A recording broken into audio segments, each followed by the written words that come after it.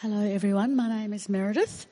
I'm part of the church family here, and today I'm reading 1 Corinthians chapter 7, page 809 in the church Bibles. I'm reading down to verse 35.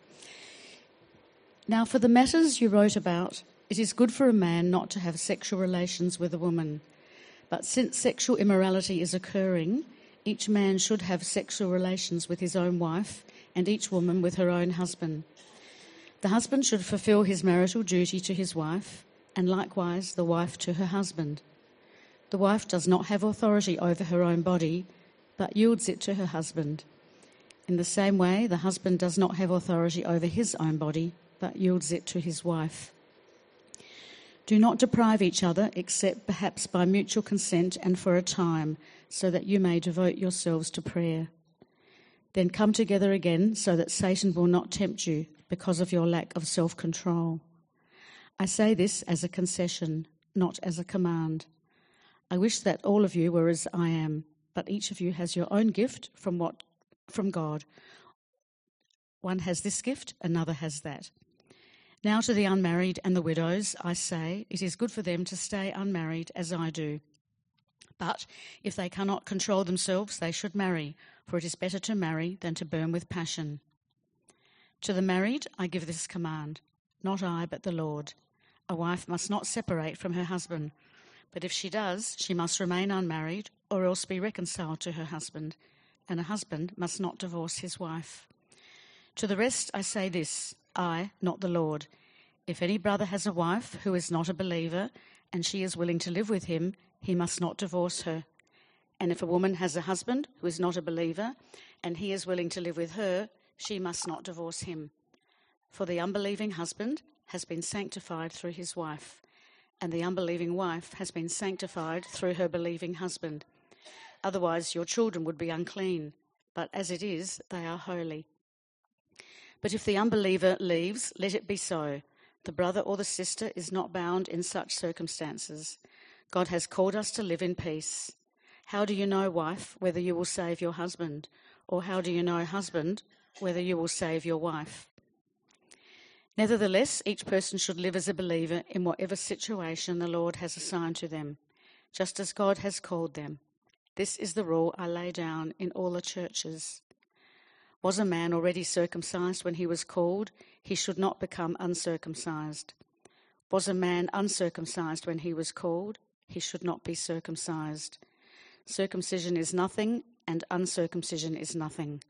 Keeping God's commands is what counts. Each person should remain in the situation they were in when God called them. Were you a slave when you were called? Don't let it trouble you, although if you can gain your freedom, do so. For the one who was a slave, when called to faith in the Lord, is the Lord's freed person. Similarly, the one who was free, when called, is Christ's slave. You were bought at a price. Do not become slaves of human beings. Brothers and sisters, each person, as responsible to God, should remain in the situation they were in when God called them. Now, about virgins, I have no command from the Lord, but I give a judgment as one who by the Lord's mercy is trustworthy. Because of the present crisis, I think that it is good for a man to remain as he is. Are you pledged to a woman? Do not seek to be released. Are you free from such a commitment? Do not look for a wife.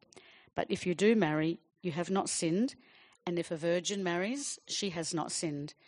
But those who marry will face many troubles in this life, and I want to spare you this. What I mean, brothers and sisters, is that the time is short. From now on, those who have wives should live as if they do not, those who mourn as if they did not, those who are happy as if they were not, those who buy something as if it were not theirs to keep, those who use the things of the world as if not engrossed in them. For this world in its present form is passing away. I would like you to be free from concern. An unmarried man is concerned about the Lord's affairs, how he can please the Lord, but a married man is concerned about the affairs of this world, how he can please his wife, and his interests are divided. An unmarried woman or virgin is concerned about the Lord's affairs. Her aim is to be devoted to the Lord in both body and spirit. But a married woman is concerned about the affairs of this world, how she can please her husband. I'm saying this for your own good, not to restrict you, but that you may live in a right way in undivided devotion to the Lord. If you're married, imagine today here in the coffee line perhaps that after church someone comes up to you and says, comes up to your husband or your wife and they speak to them in the coffee line and so later your husband or your wife comes to you and says, hey, I was chatting to someone in the coffee line and I reckon we should stop having sex. Or imagine you're engaged or going out with someone and again in the coffee line someone comes up to you and says, hey, you really shouldn't be looking towards marriage. You really should split up and stay single. Or if you do get married, you really should consider having a sexless marriage. Now imagine if that was your fiancé, how would you feel if that happened? Now, it's incredibly unlikely. I think it's okay. You can still have coffee today. You probably don't have to just stick with tea or anything like that. I've never heard anybody say anything like that in any church I've ever been a part of. But it seems that that's what was happening in the church in Corinth. Some of the people in the church, they were saying that if you wanted to be really spiritual, if you were serious about being spiritual, then you had to give up having sex. And so if you were single, well, you shouldn't get married. And if you were married even, you should stop having sex. Now, I think it's pretty hard for us to get our heads around what was going on in their heads, because in our culture, we just don't think anything like that.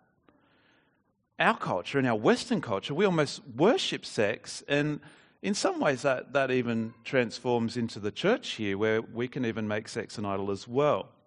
So it's pretty hard for us to get our head around it. Now, some parts of their culture back then were like us as well.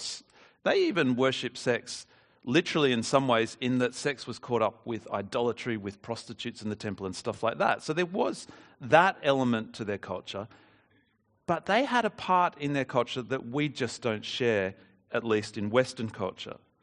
Some of them thought if you wanted to be really serious about being spiritual, then you'd do that by asceticism, by depriving yourself of things like sex and certain kinds of foods. And that by doing that, you could achieve a higher level of spiritual significance. That's what some in their culture believed. And that kind of thinking had come into the Corinthian church. Now you see this in verse 1.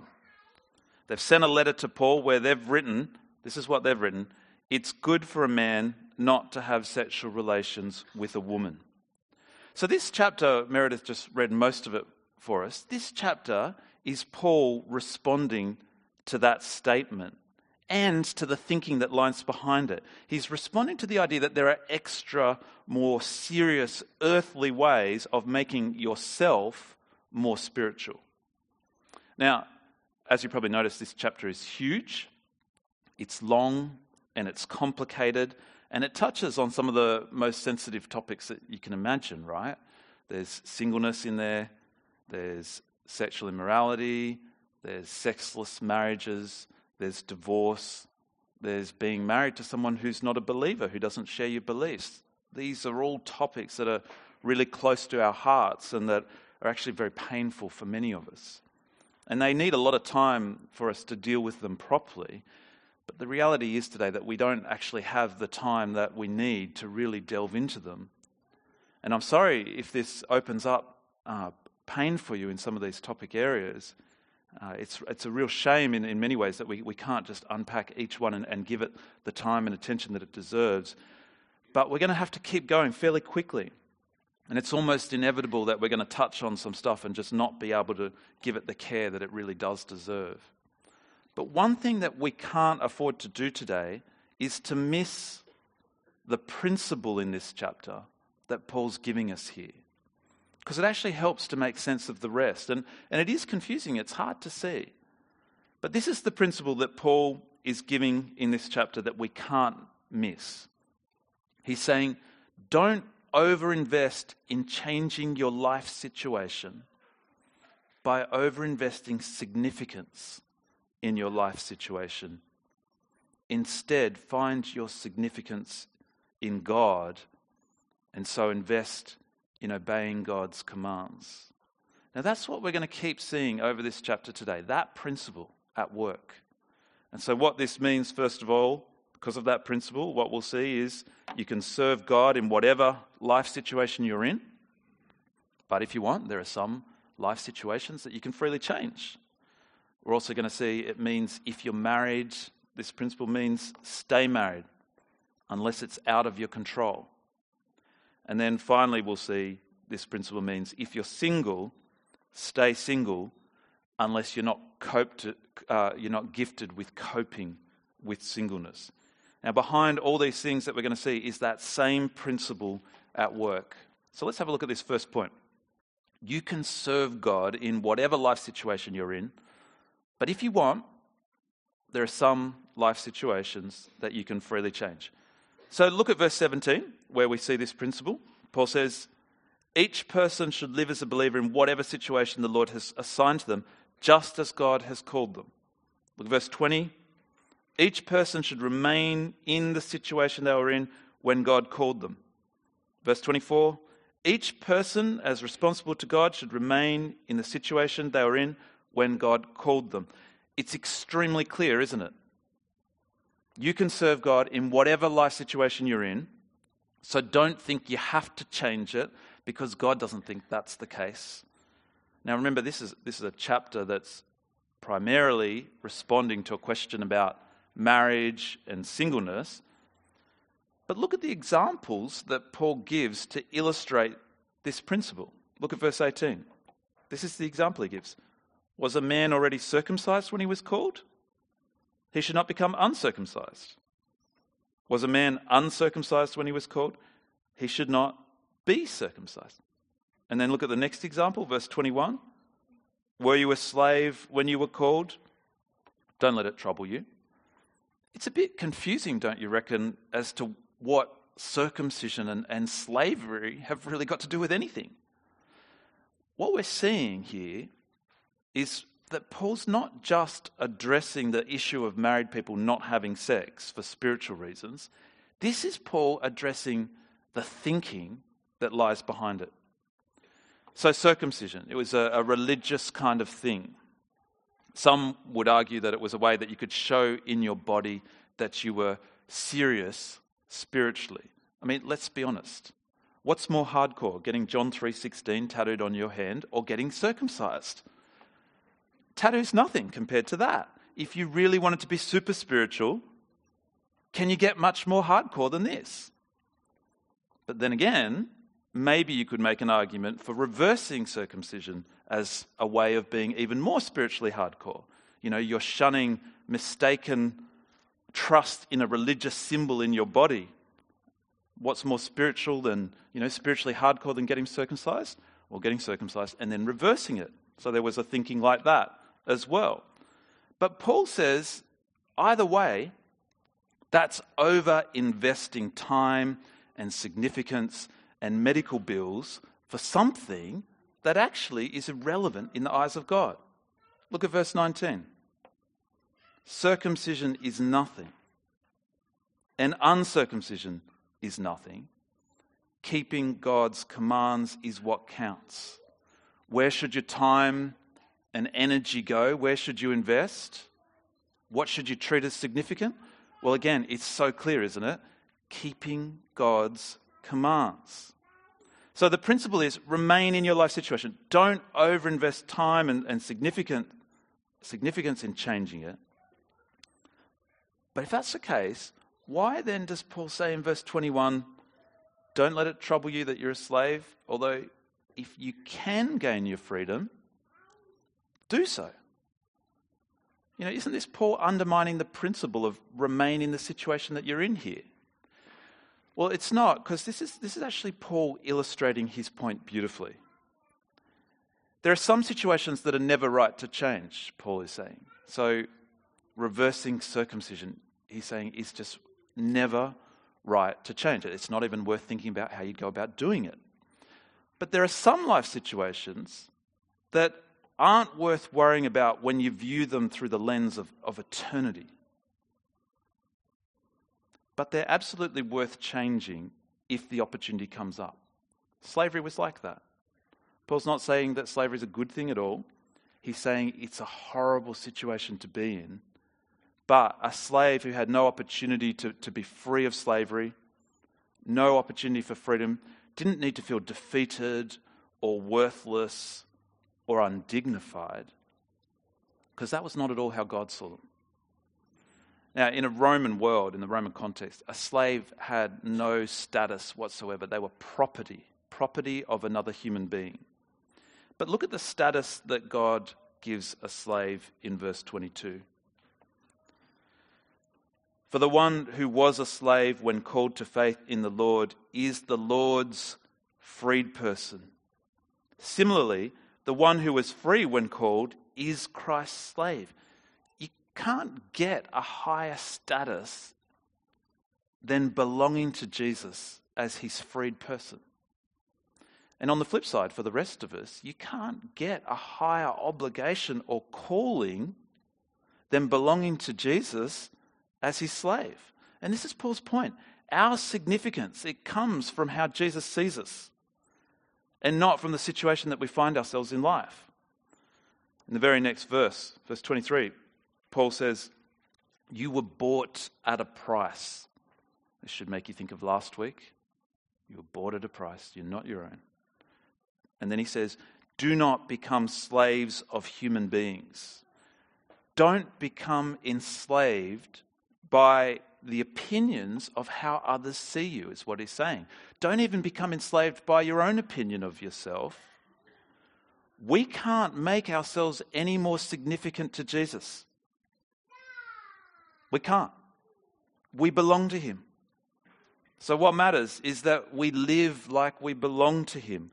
What doesn't matter is that we desperately try to change our life situation. Now, it's not that God doesn't care about our life situations and the hard places that we're at. It's not like that. It's just that he doesn't think that that defines who we are. He sees you, if you belong to him, and he sees the amazing eternal destiny that he has planned for you. And he sees that your life situation now, whether it's good or bad, he sees that's just a blip.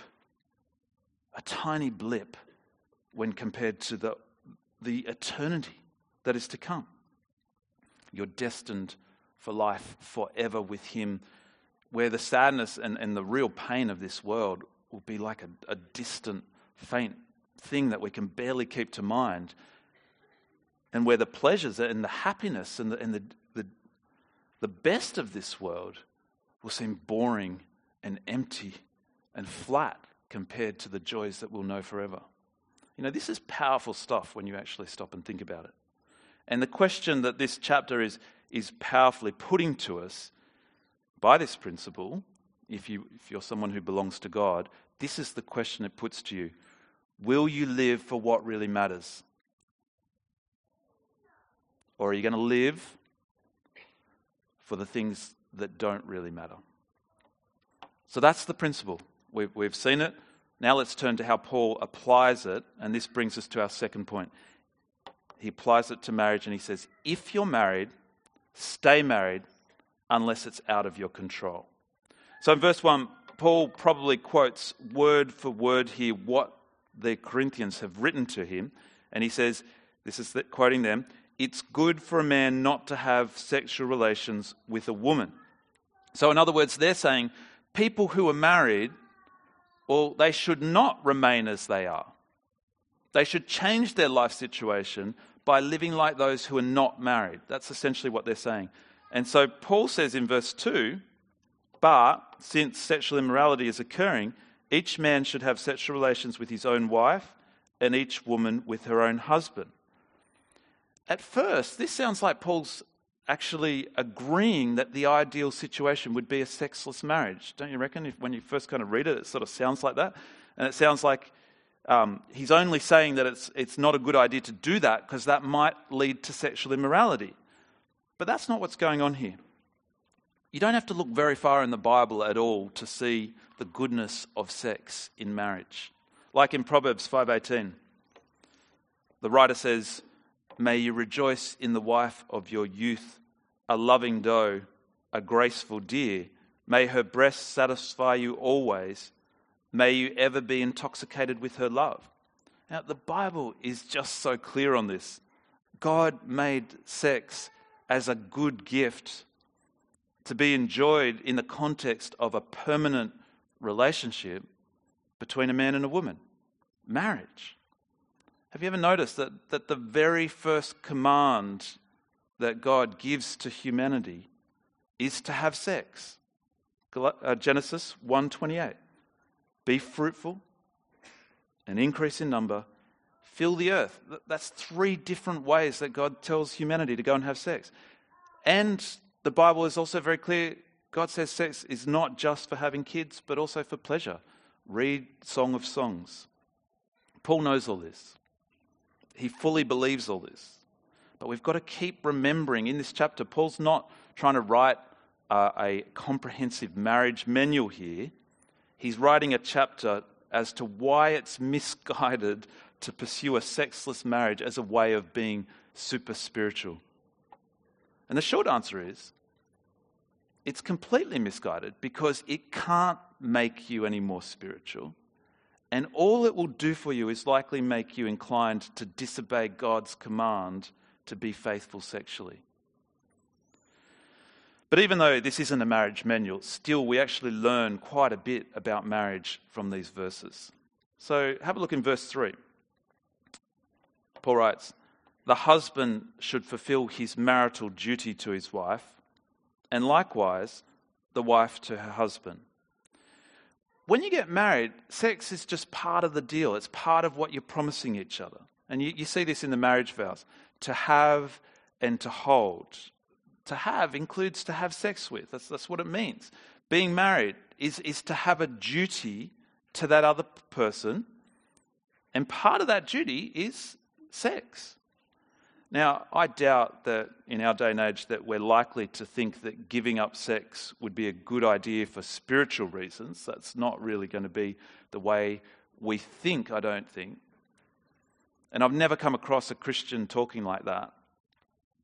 But sadly, I have come across sexless marriages in churches. And this just shouldn't be the case. It's not what God wants for us. And this might be hard for you to hear, but it's not right. Now, I'm not talking about life circumstances, times in life where sex isn't possible for all sorts of legitimate reasons, like where there's sickness or an ongoing condition or all sorts of things. But marriages where sex is deliberately withheld from each other because of bitterness or indifference, that's not God's intention for marriage. And it's not right, actually. There's a whole heap more that we could say about this, but we don't have time to cover it all. So let me just say a couple of things, though, that we must say about this before we move on. Now, Paul's not saying that marriages should be a cold, duty-bound kind of place for sex out of guilt. That's not at all what he's saying. That would be to miss the point. Later on, Paul says in verse 33, "A married man is concerned about the affairs of this world, how he can please his wife, and his interests are divided." Don't you reckon that's an amazing thing to say? Paul says that marriage means that a man's concerns not just on how he can please God, but it's also going to be on how he can please his wife. And he's saying that's actually the way it's got to be. Now, how a man can please his wife means a lot of things here, from how he approaches housework to how he emotionally connects with her, but it also includes how he approaches sex. He aims to please her. And then Paul goes on to say that it goes both ways. He says a married woman is concerned about the affairs of this world, how she can please her husband. Do you see what this means? Marriage is not supposed to be a cold, duty-bound kind of sexual immorality safety zone. It's supposed to be so much more than that. It's supposed to be a place of giving your all to your spouse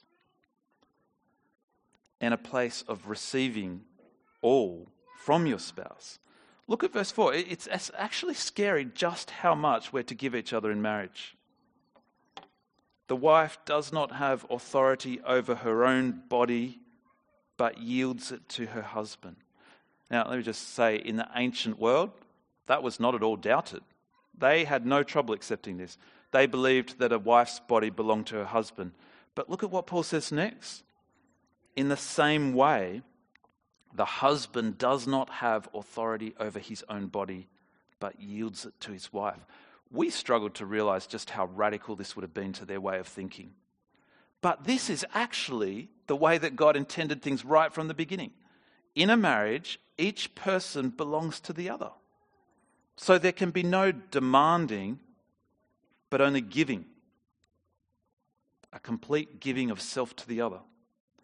Now, sadly, because of sin, we just fail to live like we should. And so it's necessary for me to point out how this verse can be twisted and used manipulatively and abusively. So make sure you don't miss this. Because this is not talking here about self-taking. It's talking about self-giving. Marriage should never be about selfish taking, and it must never be about demanding. Some people approach this verse thinking that they can use it to put pressure on their spouse to have sex with them or to have sex in ways that they're not comfortable with. And it's totally twisting and misusing this verse. This isn't about controlling another person. This is about giving to another person, and it's about yielding to each other. So it doesn't mean that when one party asks for sex that the answer has to be yes all the time. This is not so much about each sexual encounter as it is a general approach to marriage. Our default shouldn't be to say no, but our default instead should be to ask what the other person wants.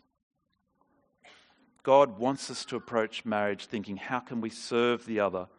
And when we approach marriage like that, it's a beautiful thing. It's so much more amazing than when we approach it selfishly. They say that married couples either fight about money or sex. Now, I know that this can be a really painful topic for many of us, but the answer is not just to do nothing about it.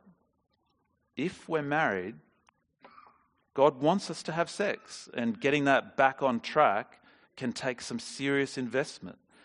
It takes patience and understanding and forgiveness. And let's be honest, if things have gotten off track, it probably is going to take counselling as well, marriage counselling. But if you're not having sex in marriage and you're not interested in working through that, then you're actually doing the wrong thing by your partner and by God. Do something about it. Get marriage counselling. Talk to a Christian brother or sister about it. Figure out where things have gone wrong. It might be a long process, but it's important. So we've seen that if we're married, Paul says we're not free actually to change our life situation and to live like someone who's not married. We've made promises, and obeying God, keeping God's commands, actually means standing by those promises. Now, this has implications for divorce too. If you belong to Jesus, you can't just choose to stop being married, because that would be choosing to go against the command of Jesus. And this is what we see Paul appeal to in verse 10. Have a look at it with me. To the married, I give this command, not I, but the Lord. Now, all of the Bible is God's word. But what Paul's saying is that these are the direct words that Jesus spoke while he was on earth. Matthew 19 and other places. So he says, to the married, I give this command, not I, but the Lord. A wife must not separate from her husband. But if she does, she must remain unmarried or else be reconciled to her husband, and a husband must not divorce his wife. In our world today, divorce is very much a real option for improving your life situation. If you're not happy in your marriage, then you leave it. But for us, if we belong to God, we're not to think like that. We're to think the opposite. We're to think, how can we possibly make this work? Divorce is never to be chosen by Christians as an option for changing your life situation. It goes against what Jesus commands, and he knows what's best for us. But the reality is sometimes it's beyond our control, and we just can't make it work. Now, the clear example of this for them is for those who became a Christian, but their husband or wife didn't. And Paul makes it clear that for them even, they shouldn't be trying to change their life situation. If that happens, they should stay married to the person who's not a Christian. But if that person doesn't want to stay married to them, what can they do? The answer is nothing. It's out of their control. And so in that case, as we heard read, they're not bound. But when it's at all in our control, we're not to end a marriage. That's what this part's saying. But having said that, did you notice that even as Paul says that a wife should not separate from her husband, he's not being an idealist here? I've had people quote this verse at me and say, a wife must not separate from her husband. Like that's an absolute rule that must be applied no matter what the context, no matter what the cost. And I've asked them just to read the very next part of the verse. But if she does, she must remain unmarried or else be reconciled to her husband. Paul sees that there are times where it's going to be necessary for a woman to leave. He doesn't specify under what circumstances, and we can't know for sure what he's got in mind. The hope is still reconciliation, but there are situations where it's necessary to leave and where reconciliation is going to be almost impossible. Domestic abuse comes to mind. Domestic abuse of all sorts, not just physical, emotional, all kinds. And if we as a church were to care more about making things look neat and tidy than we do about the people caught in those kind of situations, oh gosh, we would do an evil to those kind of people. Remember, this is not Paul saying everything there is to say about marriage and divorce here. Paul allows room for a wife to separate and to remain separated, and so must we. And we do. If you're being abused in your marriage, that's not okay. And we will support you to get out of that situation. Now again, there needs to be more said, but unfortunately, we need to keep going. We need to keep moving on. But please come talk to me or Scott, because I'm going on holidays tomorrow, but talk to Scott Westwood about that if that's you. Paul's big point here is if you're married right now, that's not a situation you should be looking to change, although sometimes it's out of your control. But if you're single right now, that is a situation you can change without disobeying God's commands. And so at this point, Paul applies the principle to people who are single and also to those who are engaged. And he says, if you're single, stay single unless you're not gifted with coping with singleness. So have a look at verse 7, where Paul says, I wish that all of you were as I am. He's not married. But each of you has your own gift from God. And then we see what this means in verse 8. Now, to the unmarried and widows, I say, it is good for them to stay unmarried as I do. But if they cannot control themselves, they should marry, for it's better to marry than to burn with passion. Do you see what this means? Paul actually almost agrees with the Corinthians that it's good not to have sexual relations. But he's got completely different reasons for them for thinking this way. And unlike them, he's not trying to push his life choices and situation on anyone else. If you're single, Paul's saying it's good for you to consider staying single. Not as a kind of command, this is just advice. And he tells us why he's giving us this advice down in verse 28. So he says, if you do marry, you've not sinned. If a virgin marries, she's not sinned. But those who marry will face many troubles in this life, and I want to spare you this. Singleness has got its own very real set of troubles. But marriage, it's got a different set of troubles. It's just now your set of troubles has got a name, like Stephen, for example.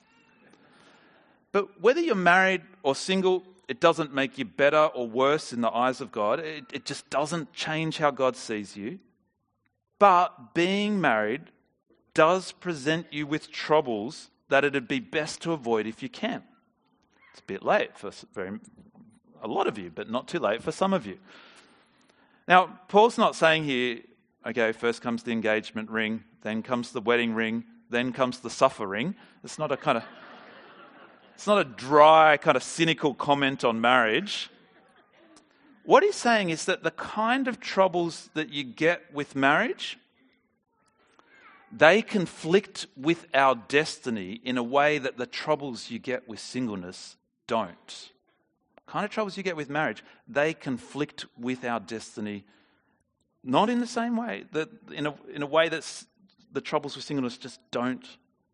So let's have a look at verse 29 where Paul talks about this. He says, "What I mean, brothers and sisters, is that the time is short." Life now is very short compared to eternity. Look what he goes on to say. Because of that, from now on, those who have wives should live as if they do not. Those who mourn, as if they did not. Those who are happy, as if they were not. Those who buy something, as if it were not theirs to keep. Those who use the things of the world as if not engrossed in them, for this world in its present form is passing away. On the surface, this seems to conflict with everything that Paul's just said. He said, you can serve God if you're married, right? And he's just said, if you're married, you must live as someone who's married. But then now he's saying, live as if you don't have a wife. How does that work? What he's saying is that this world in its present form is passing away. It's dying. So what we now experience in this world, it's not our destiny. Our destiny is not to be happily married with 1.5 kids, an SUV and an annual overseas holiday. That's not our destiny. Our destiny is eternity in a world restored where you'll be face to face with Jesus, who bought your life with his life. So we shouldn't be so engrossed in the things of this world so as to treat our eternal calling and destiny as insignificant. If we're married, we're to live as those who are married, but we're not to live as those who think that marriage is what life is all about. But here's the problem. Marriage life, if we're not careful, is all-consuming. It can feel completely engrossing. We've already seen that we're not to shun our marriage duties, but at the same time, our greatest and most important calling is that we belong to Jesus. Look at verse 32. Paul says, I would like you to be free from concern. An unmarried man is concerned about the Lord's affairs, how he can please the Lord. But a married man is concerned about the affairs of this world, how he can please his wife. And his interests are divided. And Paul says it's the same for a wife. And so if you're single, Paul's advice to you is stay single. Not for selfish reasons, so you can batch it up and live the kind of bachelor life. Neither for spiritual reasons, right? That's not his point at all. But simply so that you can focus on what actually matters for all eternity, serving God with undivided devotion. Think about married life. You get married and suddenly all of your spare time that you had has to be reassessed because it's right to spend a lot of it with your husband or your wife so that you can please them.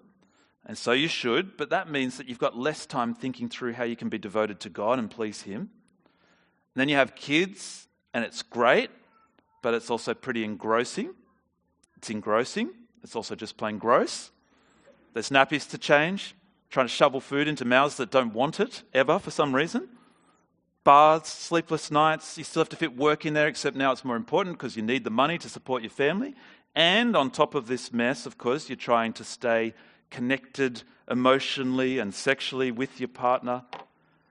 And it doesn't get any easier as the kids get older.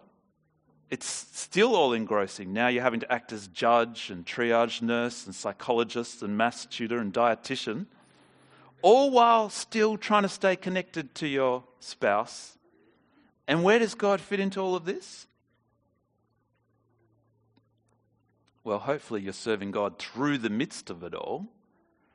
But the reality is it's a tension, right? If you're not feeling it as a tension, something is wrong. It's a tension. What matters is what's to come. We're called to have undivided devotion to God. That's why we called this series Undivided. But the reality is we need to give devotion to these things, and we struggle to get the balance right. Someone who is single doesn't have that same set of troubles. They have a different set of real troubles and sadnesses, but not one that conflicts with our eternal destiny in the same way, not one that conflicts with what really matters in the same way. Now, married people especially need to resist the temptation to be engrossed in the things of this world as if that were what matters for all eternity, as if that were what life were all about. You know, only one of our youth group leaders is married, and he's actually paid to do that job. The rest, they give up their time in an amazing way. In their devotion to God, they are devoted to your kids in a beautiful way. Why? Well, it's because they know time is short. They know that what matters is that they're not out there having a good time serving themselves, but that your kids hear about Jesus. Could you serve at Fix if you're married? Well, you could actually, but it would be a bigger strain and tension to fit it all in. Paul is saying that there are all sorts of practical advantages to being single. And so if you are single right now, it's absolutely something that you should consider staying that way. But there's actually something that's more important than the practical advantages of being single. And that's obeying God's commands. In verse 7, Paul said, I wish you were all as I am, but each of you has your own gift from God. Not everyone's like Paul. Not everyone's wired like him. And we see what this means in verse 9, because he says to the unmarried, if they cannot control themselves, they should marry, for it's better to marry than to burn with passion. Singleness isn't for everyone because some of us are just not gifted with the ability to effectively control our sexual desires. That's what he's saying. And more important than being single is obeying God's commands, including being sexually pure. So Paul says, if you're not able to do that, then don't be single, get married. If you're going out with someone and you're struggling to control your sexual desires, then get married. Often we're sort of more interested in the fairy tale than in pleasing God. We've got to have the perfect wedding lined up, so we'll disobey God in this. But listen carefully, marriage will never ever be the fairy tale that you want it to be. And when you approach it like that, you end up turning it into a nightmare. If you're not acting appropriately towards each other, if you're not married, stop what you're doing, or break up, or get married. They're your options. What matters is that we belong to God. And because we belong to him, what matters is that we keep his commands. Now, from a different angle though, we see actually something quite different in churches these days. There's a good chance if you're single that actually you don't feel gifted for it, but there's actually not been any opportunity for marriage that's come your way. And there are many of us who want to be married, but it's just never been an option. Personally, I haven't been through that, but I know from close friends that it's incredibly painful, incredibly hard. And if that's you, you need to keep reminding yourself to keep seeing yourself the way God sees you.